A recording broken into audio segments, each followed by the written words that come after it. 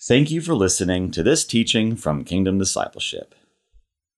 In Galatians chapter 5, the Apostle Paul exhorts us to live our lives being led by the Holy Spirit. Paul goes on to contrast a lifestyle that's led by our sinful nature compared to one that's led by the Holy Spirit of God. Do you have a lifestyle of being led by the Holy Spirit? Let's open our Bible now to Galatians chapter 5 and look at the incredible privilege we have to walk in the Holy Spirit and bear fruit in the Holy Spirit.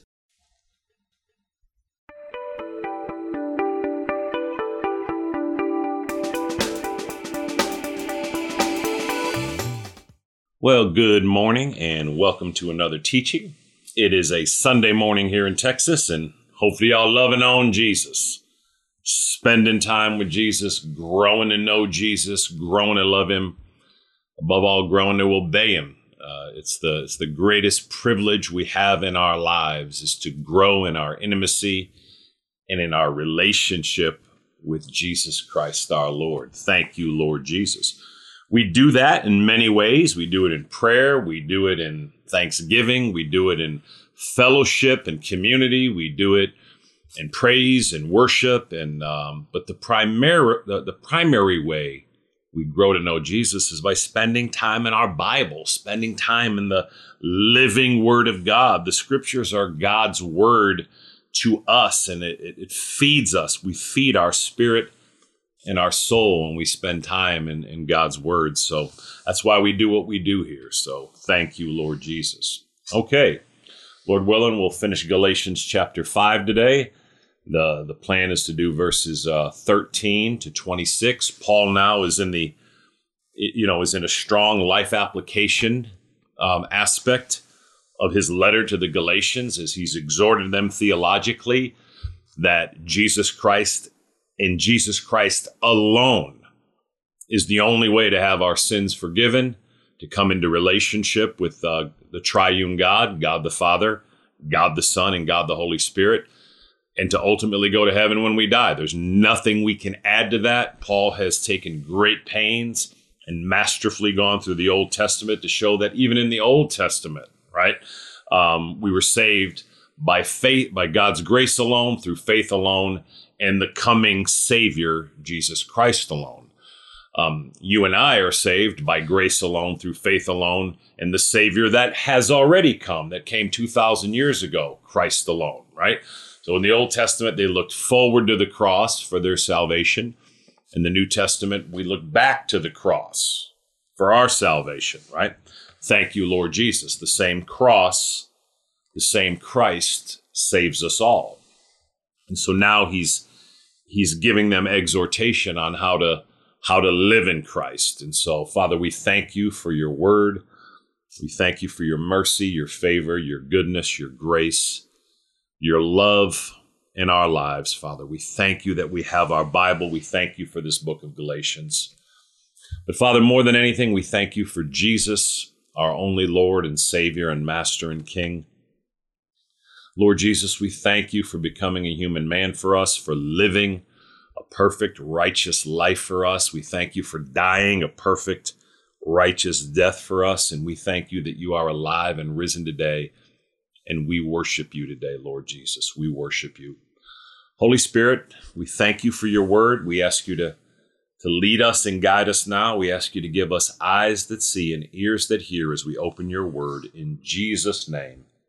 Amen and amen. You'll notice I'm consistently praying to each member of the Trinity, right? We have a triune God, one being, but God is so immense. There's not words to describe him, but because he's so much, he's one God, but he actually is three persons, right? He's one being, but three individual persons come out of that one being, right? So again, it's important. It's not one being representing himself in three different ways. It's not one God that represents himself sometimes as Father, sometimes as Son, and sometimes as the Holy Spirit. It's actually one being, one God representing himself in three distinct individual persons, right? It's incredible, right? You know, I'm a human being, right? That's what I am. I'm one being, but I'm also only one person, right? I'm John Morton. Our God is one being, one God, but there's so much to his essence that he's represented in three individual distinct persons: God the Father, God the Son, and God the Holy Spirit. And in Jesus Christ, we have relationship with all of them. And we get to have intimacy with all of them and spend time with them and grow to know them. And it's the greatest privilege of our lives, as we say all the time. So thank you, Lord Jesus. Hopefully that makes sense. All right, Alicia, Galatians chapter 5. We're going to start reading in verse 13 and go to the end of the chapter, which is verse 26.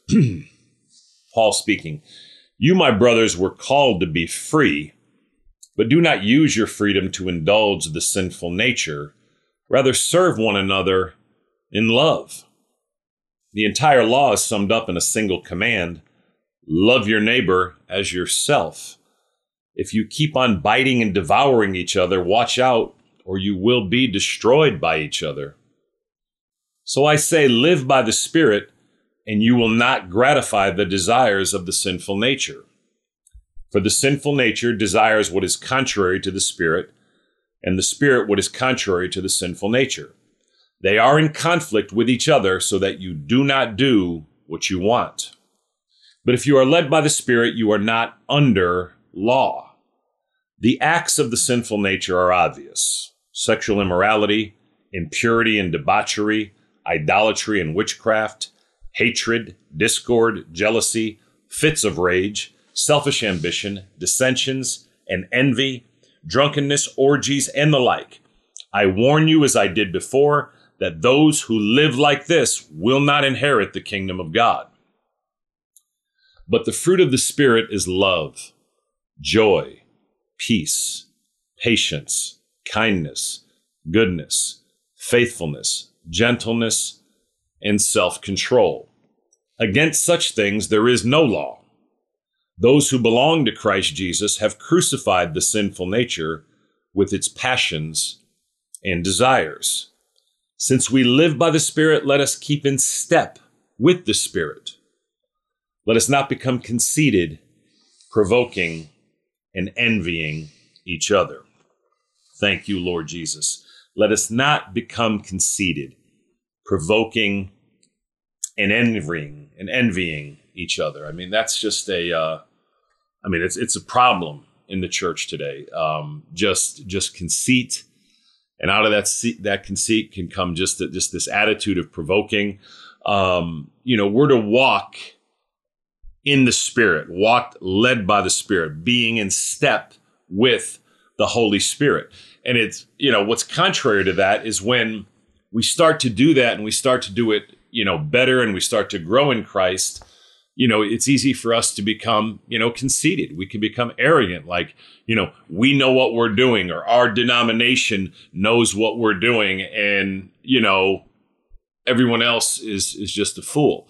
And it's something, we have to watch out for. Now, it is our job to grow and mature as Christians. It is our job to straighten out error, right, or theological error in the body of Christ.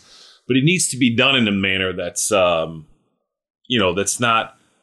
provoking. It doesn't cause envy, right?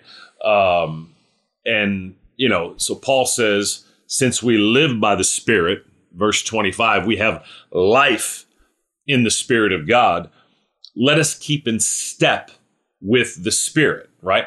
Walking step by step, living our lives in the Spirit. And this is not easy to do. Let us not become conceited, provoking and envying each other, right? And so as we grow to do this more, right, we ought not to be walking conceit. We ought not be provoking, and certainly we ought not be in envy or causing envy. And so certainly these are things that I've struggled with. And as I said, there's certainly issues in the church today And all of us in church leadership and all of us as Christians really ought to examine ourselves and just repent, right? And I mean, really every single one of us that's a Christian in the world and that's growing in Christ and walking with Christ, right? When you're in the Spirit of God, you don't walk in conceit. You don't think you're better than other people, right?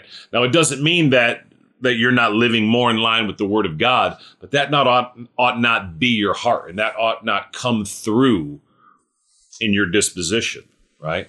So, Father, I do ask you to forgive us for that and cleanse us of this unrighteousness. Thank you, Lord.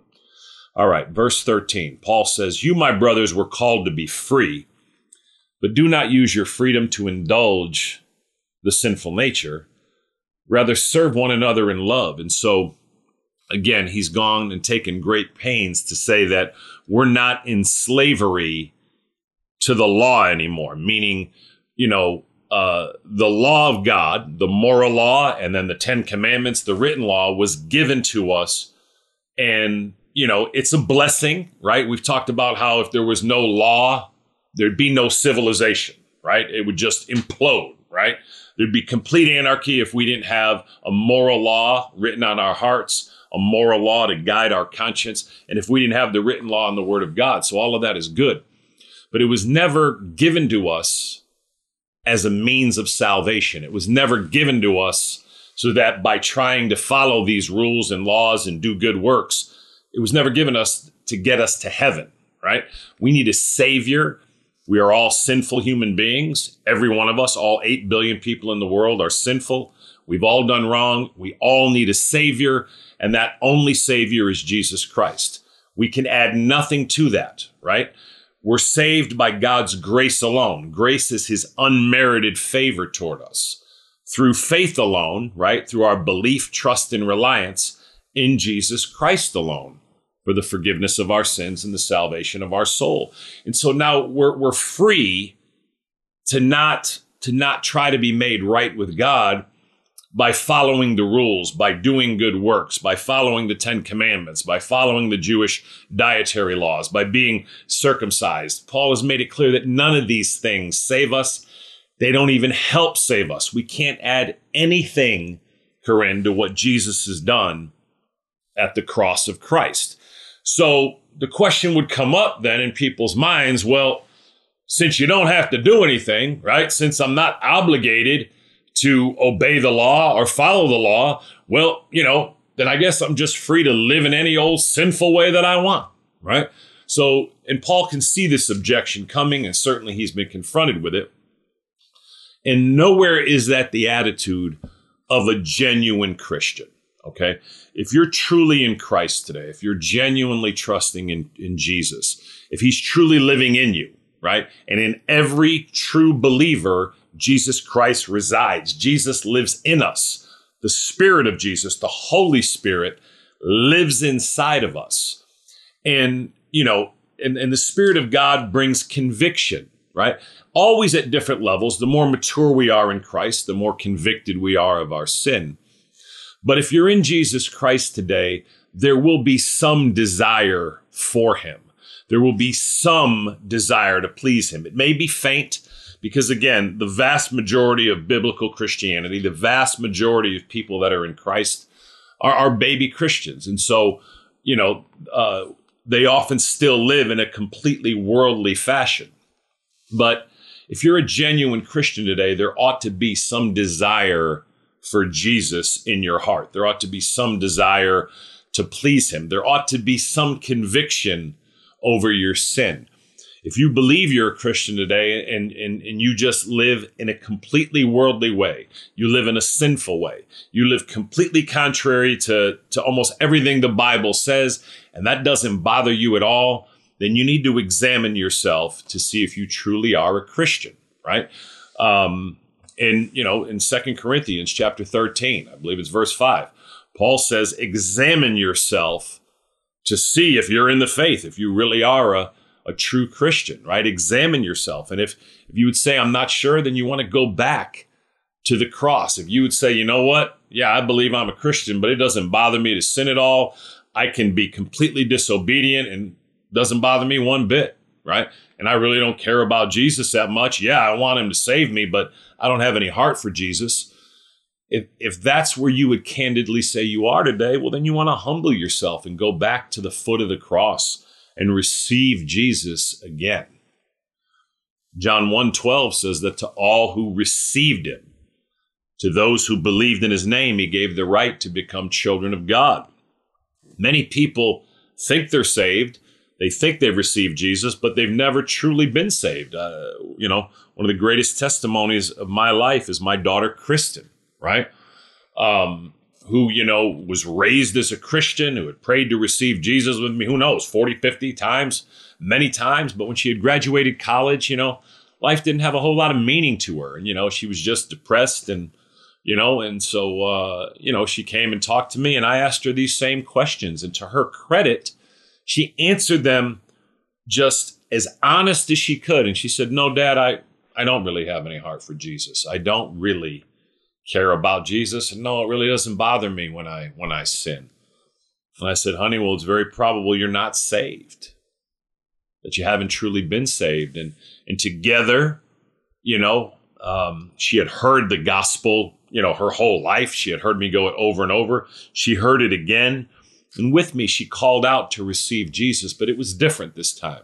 She called out and she desired Jesus and wanted Jesus, not only for the next life, not only for the forgiveness of her sins, which she did certainly want, but she wanted Jesus in her life right now. And out of that desperation, she called out to him. And you can almost see the eternal life come on her. Now that was somewhat, I don't know if it's 4 years or however long it is, but, she's been living in Christ. And now she will confess that she does have a desire to please Jesus. She does want her life to count for something. She is trusting in Christ alone for the forgiveness of her sins and the salvation of her soul. And when she lives in any type of sinful way or acts in any type of sinful way, it does grieve her. It does bother her. She is living in the fear of God. She knows that her heavenly Father will discipline her. This has nothing to do with going to heaven, but if we're real Christians, our heavenly Father will discipline us. He won't throw us into hell, right? We're his children. We're going to go to heaven, but we will experience discipline from him. And so it's just an incredible testimony. So Paul says, you, my brothers, were called to be free. You're free to try, to not, you're not called to try to be made right with God by doing good or being under the law. He says, but do not use your freedom to indulge the sinful nature. So, it's not like we're just, okay, so now that we're under God's grace and we're not under law, let's just sin it up. Let's just go and do whatever we want to do. Let's just live in a worldly, fleshly way and fulfill every worldly desire and sin that we have in our lives, right? Paul says no, but do not use your freedom to indulge the sinful nature. Rather serve one another in love. And that's an exhortation to me. It's an exhortation to the church today, May. Rather serve one another in love. As a Christian today, do you have a servant's heart? Are you serving other believers and even non-believers in the love of Christ? Verse 14, the entire law is summed up in a single command. Love your neighbor as you love yourself. Paul just said we could take the entire Old Testament. Every command that the Lord ever gave in the Old Testament is summed up. Look, this is an incredible verse. Paul just took the entire 39 books of the Old Testament and said, when it comes to obeying everything it says in the Old Testament, he says, here it is. The entire law is summed up in a single command: love your neighbor as you love yourself. And that is in the Old Testament, right? And that's Leviticus chapter 19, verse 18 is what Paul's coming from. He said the entire law, every command in the Old Testament is summed up in this one single command: love your neighbor as yourself. What does that mean, to love your neighbor as you love yourself? We sure do love ourselves. Every human being on the face of the earth that's ever been born loves themselves. They may not like themselves, but we all love ourselves, okay? We all give ourselves priority. We all like our preference, right? We all like what we like. We all like what we want, right? We spend all our days thinking about our life, our fun, our work, our money, our ministry, our wives, our kids, our families. Every aspect of our life is me thinking about me and my life and all that goes into my life, right? And if you look at yourself from the moment you wake up, right, you're thinking about you and your day and what goes into your day and your shower and your breakfast and your kids and your wife or your husband. You're thinking about, your fun, your vacation, your hobbies, right? That's just how we are. We do love ourselves. You know what you love the most by what you think about most, and we think about ourselves most and what makes us happy, right? That's just what all of us do. And even when we're depressed because we're not happy about things in our lives, right? So Paul says the entire law is summed up in a single command, right, Rap? Love your neighbor. That's who's ever near you right now, as you do love yourself, right? So imagine if you woke up, Becky, right, and started thinking about who's ever near you, right? And thinking about them, your neighbor, and their life, and their wife or their husband, and their kids, and their troubles, and their difficulties, and their day, and their fun, right? Love your neighbor as you do love yourself, Matthew, right? Treat others in a way and love them with the priority that you think about yourself and enjoying your life, right? That sums up the entire Old Testament and everything the Lord told you to do. If you'll love your neighbor as yourself. You notice it's an others-centered love, right? Serve one another in love. Loving Christ and loving our fellow human beings as we certainly do love ourselves, fulfills every command in the Old Testament. Verse 15, if you keep on biting and devouring each other, watch out, or you will be destroyed by each other. Okay?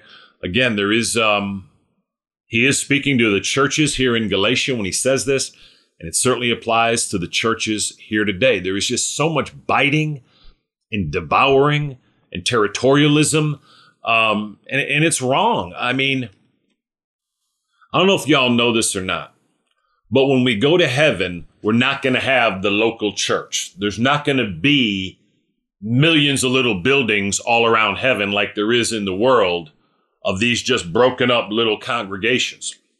The local church was given to us as a gift from God, but it's a temporary gift. It's a temporary earthly gift used for the advancement of his kingdom, but it was never supposed to be about conceit, provoking, envying, biting, devouring, being territorial, being superior. That was never meant to be the focus of the church. The local church is not about your church. It's not about being a Catholic or Baptist or Reformed or charismatic or spirit-filled or non-denominational or Lutheran or Presbyterian or Methodist, Episcopalian, Pentecostal, whatever it is, that means nothing. Okay? Jesus is not Reformed. Okay? Jesus is not Catholic. Jesus is not Baptist. That may be a revelation for y'all. Okay? And by the way, none of these will be in heaven either. When you get there, Scott, you're not going to say, oh, Lord, I'm with the Catholics. And some of y'all are going to say, I've been a Methodist, Lord, my whole life. I prefer Lutheran, really. Lord, I'm a Reformed man myself. It's ridiculous, okay? The local church is about the Word of God, the Son of God, and the Kingdom of God, and that's what it's about. It's not about, our denomination. It's not about our ministry. It's not about our church. Our job at Kingdom Discipleship in any ministry, in any church in the world, is to advance the Son of God and the Kingdom of God by teaching the Word of God. That's our job. And certainly there's just too much biting and devouring each other. if you keep on biting and devouring each other, watch out or you'll be destroyed. And it is destroying us. We're just torn up as a church. Now, again, we need to be a church that's sound in the Word of God and stays in the Word of God, but we need to do a much better job in the manner in which we go about doing it. And I ask you to forgive us, Lord Jesus. Forgive me. So verse 16, here's the solution. Paul says, so I say, live by the Spirit, and you will not gratify the desires of the sinful nature. Verse 17, for the sinful nature desires what is contrary to the Spirit, and the Spirit what is contrary to the sinful nature. They are in conflict with each other so that you do not do what you want. So this is incredible. So I say, live by the Spirit, and you will not gratify the desires of the sinful nature, okay? We are a three-part being, spirit, soul, and body, okay? When you receive Jesus Christ, the power is taken from our sinful nature, okay? But it's not eradicated, okay? We still have a nature in us, a fleshly nature, a worldly nature that's pulling us and tempting us to live in a worldly, ungodly, unbiblical, sinful way, right? All of us can experience and do experience daily temptations to sin, right? Now, certainly this applies in all areas, right? It applies to, we can be tempted to pride, tempted to arrogance, tempted to conceit, tempted to envy, tempted to lust, tempted to profanity. We can be tempted to all kinds of things, right? And it's because, again, although the power in Christ, our sinful nature has been crucified, but it's certainly not eradicated, right? Because we still, have a desire, a fleshly desire, oftentimes just to live in a sinful, selfish, myopic, it's all about me way. But Paul said, so I say, live by the Spirit. If you're a Christian today, Jesus Christ is living in you. The Spirit, the Holy Spirit, the Spirit of Jesus is one with your spirit. And you cannot, if you're living by the Spirit, you cannot at the same time be gratifying the desires of your sinful nature, right? You cannot be trying to live in the pleasure of sin and living in the Spirit at the same time. They're polar opposites. They cannot coexist in the same moment. Okay, so obviously all of us are having moments where we're living by the Spirit, and in those moments, we're not gratifying the sinful desires of our sinful nature. Okay, Paul says, so I say, live by the Spirit, and you will not gratify the desires of the sinful nature. Living by the Spirit is work. Living by the Spirit is hard. Now, again, we're not talking about going to heaven here. There's nothing you do to go to heaven except receive Christ as your Savior. Trust and rely on Jesus, clinging to Jesus for the forgiveness of your sins and the salvation of your soul. But as a Christian, it's our job to live more and more like Jesus. And the Holy Spirit is consistently pointing us to Jesus. So I say, live by the Spirit, and you will not gratify the desires of the sinful nature. The key to a holy, Christ-like lifestyle is to live in step with the Holy Spirit, right? To live by the Spirit, right? To walk in the Spirit. And again, when we're living in the Spirit and walking in the Spirit and laboring to be led by the Holy Spirit, we cannot at that same time be gratifying the pleasures of our sinful nature and living in the pride and the conceit, right? The selfishness, the lust, whatever it is of our sinful nature. And when we are living in a sinful, selfish way, in those moments, we're not certainly living by the Spirit and walking in the Spirit, right? Verse 17, for the sinful nature desires what is contrary to the Spirit, and the Spirit what is contrary to the sinful nature. They are in conflict with each other so that you do not do what you want. And so there's this battle in you, right? Your soul, all of us are spirit, soul, and body. Your soul is made up of your mind, your will, and your emotions. That makes up your soul, right? Your sinful nature, that fleshly sinful nature, is trying to pull your soul, your mind, your will, and your emotions toward it. And then you have an enemy, the devil and the demonic forces of evil, that are aiding your sinful nature, that are really, that are exacerbating your sinful nature, that are trying to, help your sinful nature to pull your soul toward them, right? Again, your soul's your mind, will, and your emotions, and your sinful nature wants to dominate your mind, your will, and your emotions. And our spiritual enemy, the devil and all the demonic forces, again, want to come alongside your sinful nature and just bring your entire soul and life under their control, okay? But now the spirit, right? Your spirit, now is holy. In Christ, your spirit will never sin. Again, the battleground is over your soul, right? Your soul, again, is your mind, your will, and your emotions. And your spirit, remember I said you're a three-part being, spirit, soul, and body, right? Our spirit and soul live in this physical body, right?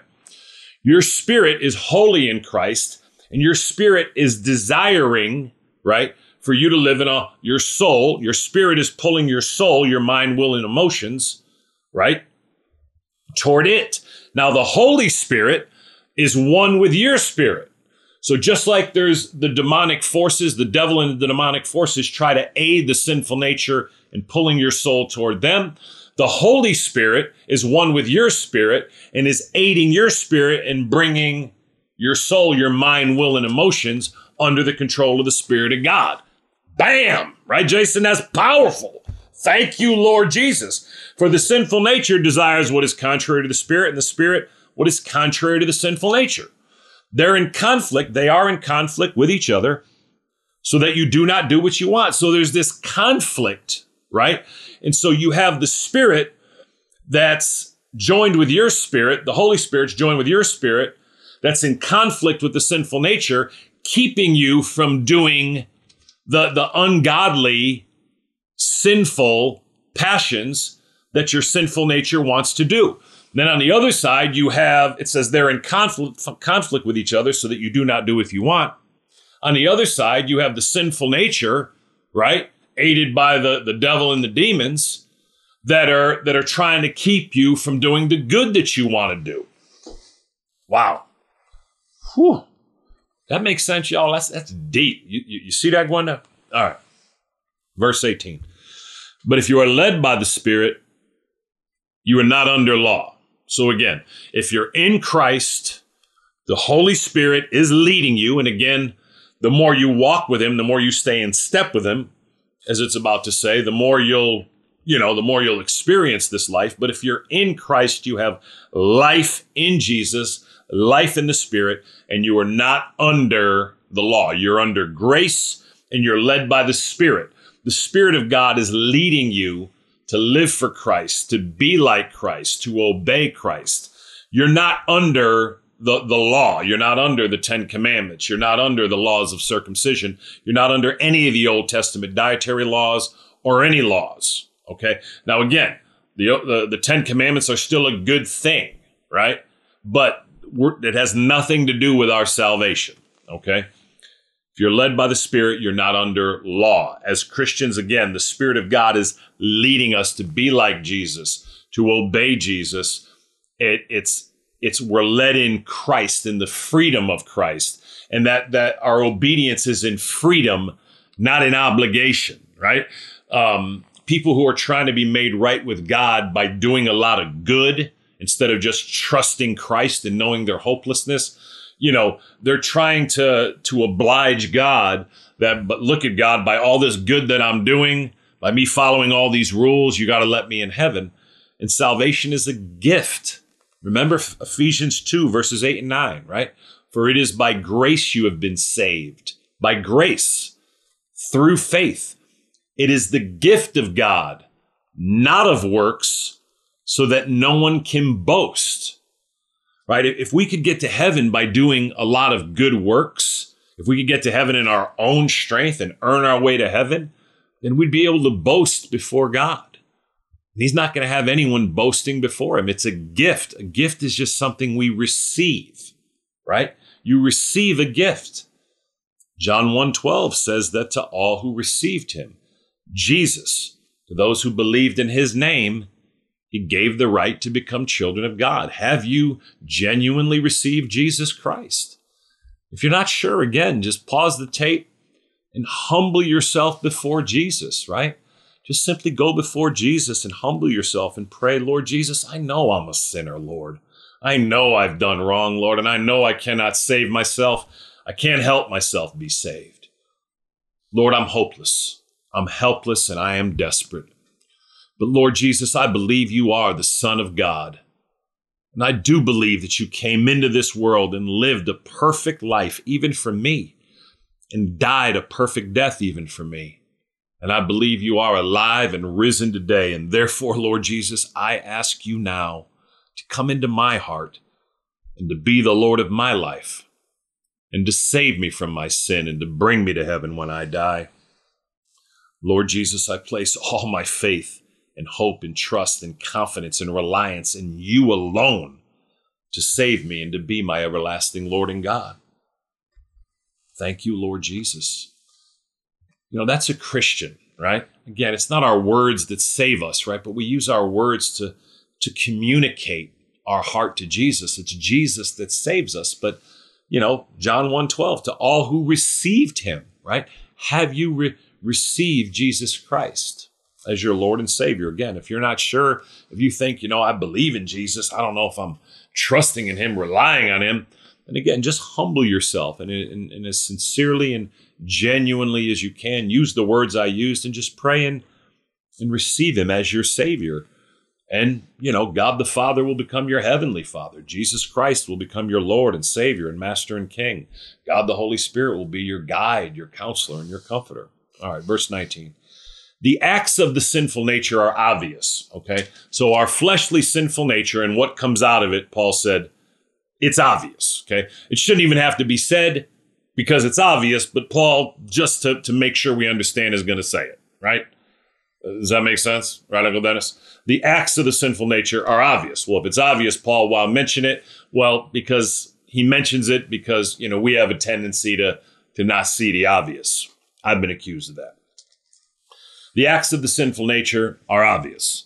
Sexual immorality, impurity, and debauchery. Okay, all of these are just are sensual or sexual sins, right?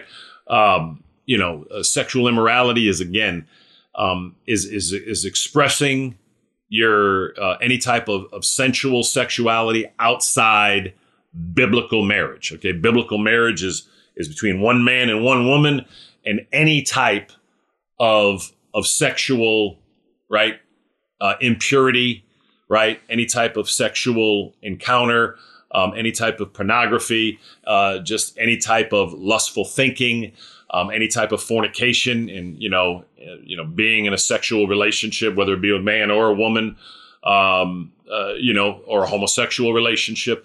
All of these things are sexual immorality. Okay, biblically, this comes out of our sinful nature when we behave this way. Okay, sexual immorality, impurity, and debauchery—they're all just, again, sensual sins, right? Idolatry and witchcraft, hatred, discord, jealousy, fits of rage, selfish ambition, dissensions, factions, and envy. Right? All of these are just our sins in our relationship with others, right? Hatred, discord, jealousy, fits of rage, right? Selfish ambition, dissensions, factions. Again, we can see all this in ways we behave like this. Now, this is not what dominates us. We're dominated by the Spirit. And Paul's going to make it clear here that if your lifestyle and your life is still completely reflected by all of these things, then you're not a real Christian, okay? The acts of the sinful nature are obvious: sexual immorality, impurity, and debauchery, idolatry and witchcraft, hatred, discord, jealousy. You know what hatred is? You just have a burning hate for other people. Discord, you're just consistently, in an argumentative, right, attitude, dissensions, jealousy, fits of rage, selfish ambition. Now, all of us stumble in these ways, right? Envy, drunkenness, orgies, and the like. 21, Paul says, I warn you, as I did before, that those who live like this will not inherit the kingdom of God. You will not go to heaven if you live like this. Now, again, we don't go to heaven because of anything we've done right or wrong. We go to heaven because we receive Jesus. All of us stumble in these ways, right? Some of us stumble in certain ones, some of us stumble in all of them. But what Paul is, the key word is, I warn you, as I did before, those who live like this. If this is your day-to-day lifestyle, if your entire days are lived in indulging your sinful nature, you won't inherit the kingdom of God because you're not a child of God. You're not truly saved, okay? Someone who is truly and genuinely saved, they certainly may struggle with these things, but they don't have an everyday lifestyle of not only wanting to indulge in these things, being happy to indulge in these things, but looking forward to indulge in these things and being proud that they have indulged in these things, right? When you see, you can remember yourself before you were a child of God, or when you look, people can be proud that they behave in these ways, right? People can be proud that they have fits of rage, right? Man, don't mess with me. I'll lose my temper. And then, I get real mad real quick. Okay, that's not a good thing. That's not something to be proud of. To be jealous, to bring discord, right? To live in sexual immorality and impurity and debauchery. Just people boast about it like it's a good thing, right? Hatred. I hate that person. Drunkenness. I like getting drunk every day, right? Orgies, people just boasting about living in gross sexual impurity, right? Envy. If these qualities are your lifestyle and you live in them unabated with no conviction, let alone you're proud of them, you're not a Christian. You may believe you're one, but you're not truly saved. Again, a Christian does struggle with these things, but their lifestyle is not identified by them, okay? So again, if you would look at yourself and say, yeah, I enjoy doing all these things and it really doesn't bother me, I have no conviction over the sin, I don't see as it bothers Jesus, well, then you're not genuinely saved and you want to go back to the foot of the cross, humble yourself before Jesus and receive him. When you receive Jesus and Jesus comes to live in you, you begin to have conviction and growing conviction about living in these ways. Again, none of us are going to be perfect, but it's not our lifestyle. It's not how we live. We live in verse 22. But the fruit of the Spirit is love. But the fruit of the Spirit. So this is now what the Spirit brings. The acts of the sinful nature are obvious. So when you're living in all these sinful ways, it's obvious that that's not coming from the Spirit of God. When you live in hatred, discord, jealousy, fits of rage, selfish ambition, dissension, sexual immorality, impurity, debauchery, orgies, drunkenness, obviously the Spirit of God is not leading you to live in these ways. Right, Matt? Okay? It's obvious, Scott. Okay? So when we see these behaviors in our life, we know it's coming from our sinful nature, and it's certainly not coming from the Holy Spirit. On the contrary, verse 22, but the fruit of the Spirit. Now, this is what comes from the Spirit of God. But the fruit of the Spirit is, and there's 9 fruit: love, joy, peace, patience, kindness, goodness, faithfulness, gentleness, and self-control.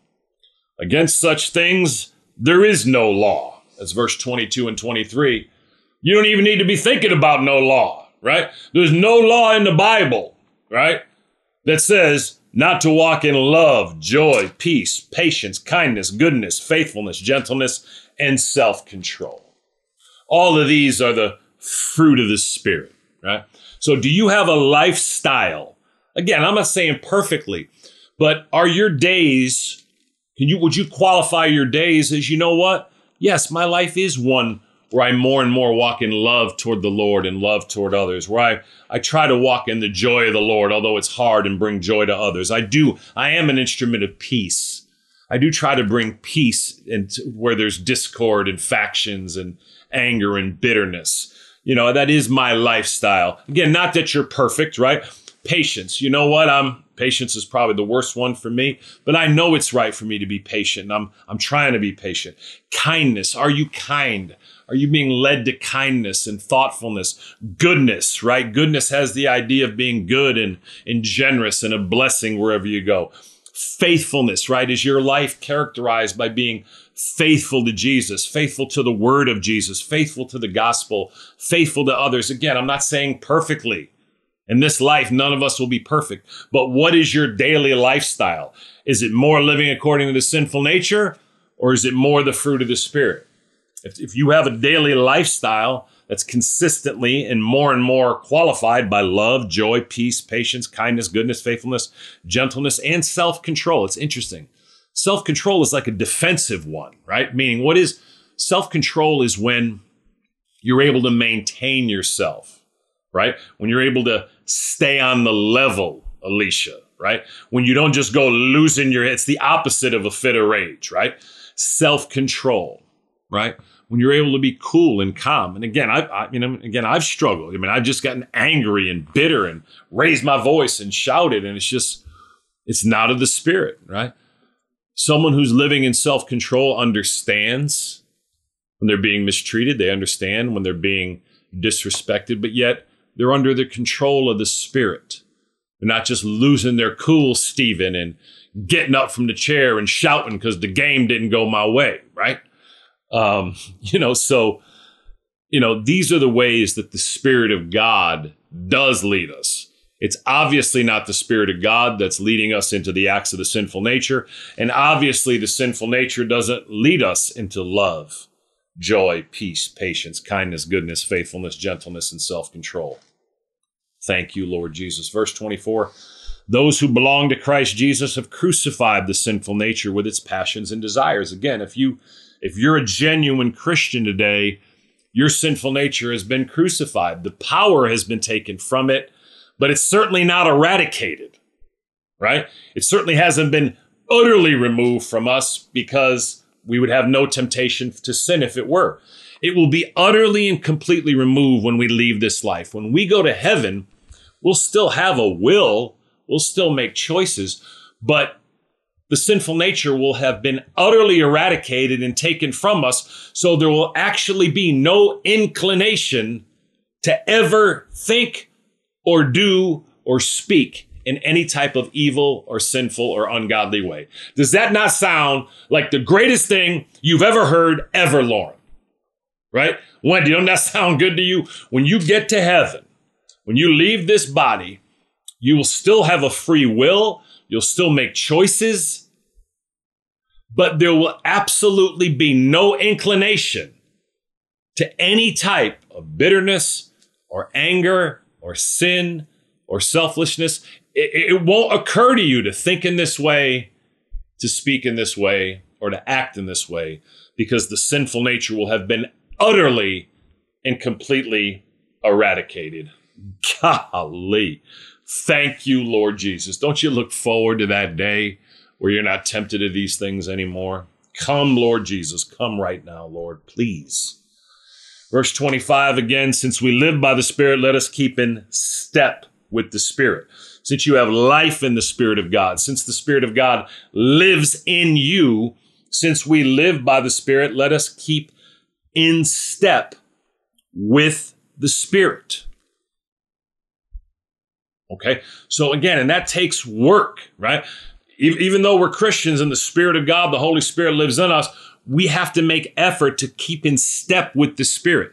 The more we keep in step with the Spirit and follow the Spirit and be led by the Spirit, the less we'll live according to our sinful nature. And again, the two can't exist at the same time. When we're in step with the Spirit, at that time, we are absolutely, in that moment, not living in the sinful nature. In verse 26, let us not become conceited, provoking, and envying each other. And we already said that as we begin to do these things better and better, we begin to think that we're better, we're a better church, we're a better denomination. We know what's up, we know what's better. And again, it's one thing to be confident that we're living according to the word of God, but we ought not become conceited. And that conceit brings on, provocation, provoking, and envying. And again, it's just an area for us to repent. So, Father, we do thank you again for your word. We thank you for your mercy, your favor, your goodness, your grace, your love in our lives. Father, we thank you, we worship you, we praise you, we love you. We thank you for your word. We thank you for our Bible. We thank you, Holy Spirit, for the fruit of the Spirit. I ask you to help us one and all to more and more, Holy Spirit, live in love, joy, peace, patience, kindness, goodness, faithfulness, gentleness, and self-control. Lord Jesus, we worship you and we thank you. Holy Spirit, seal the message to our hearts now, we pray. In Jesus' name, amen and amen. Thank you, Lord Jesus.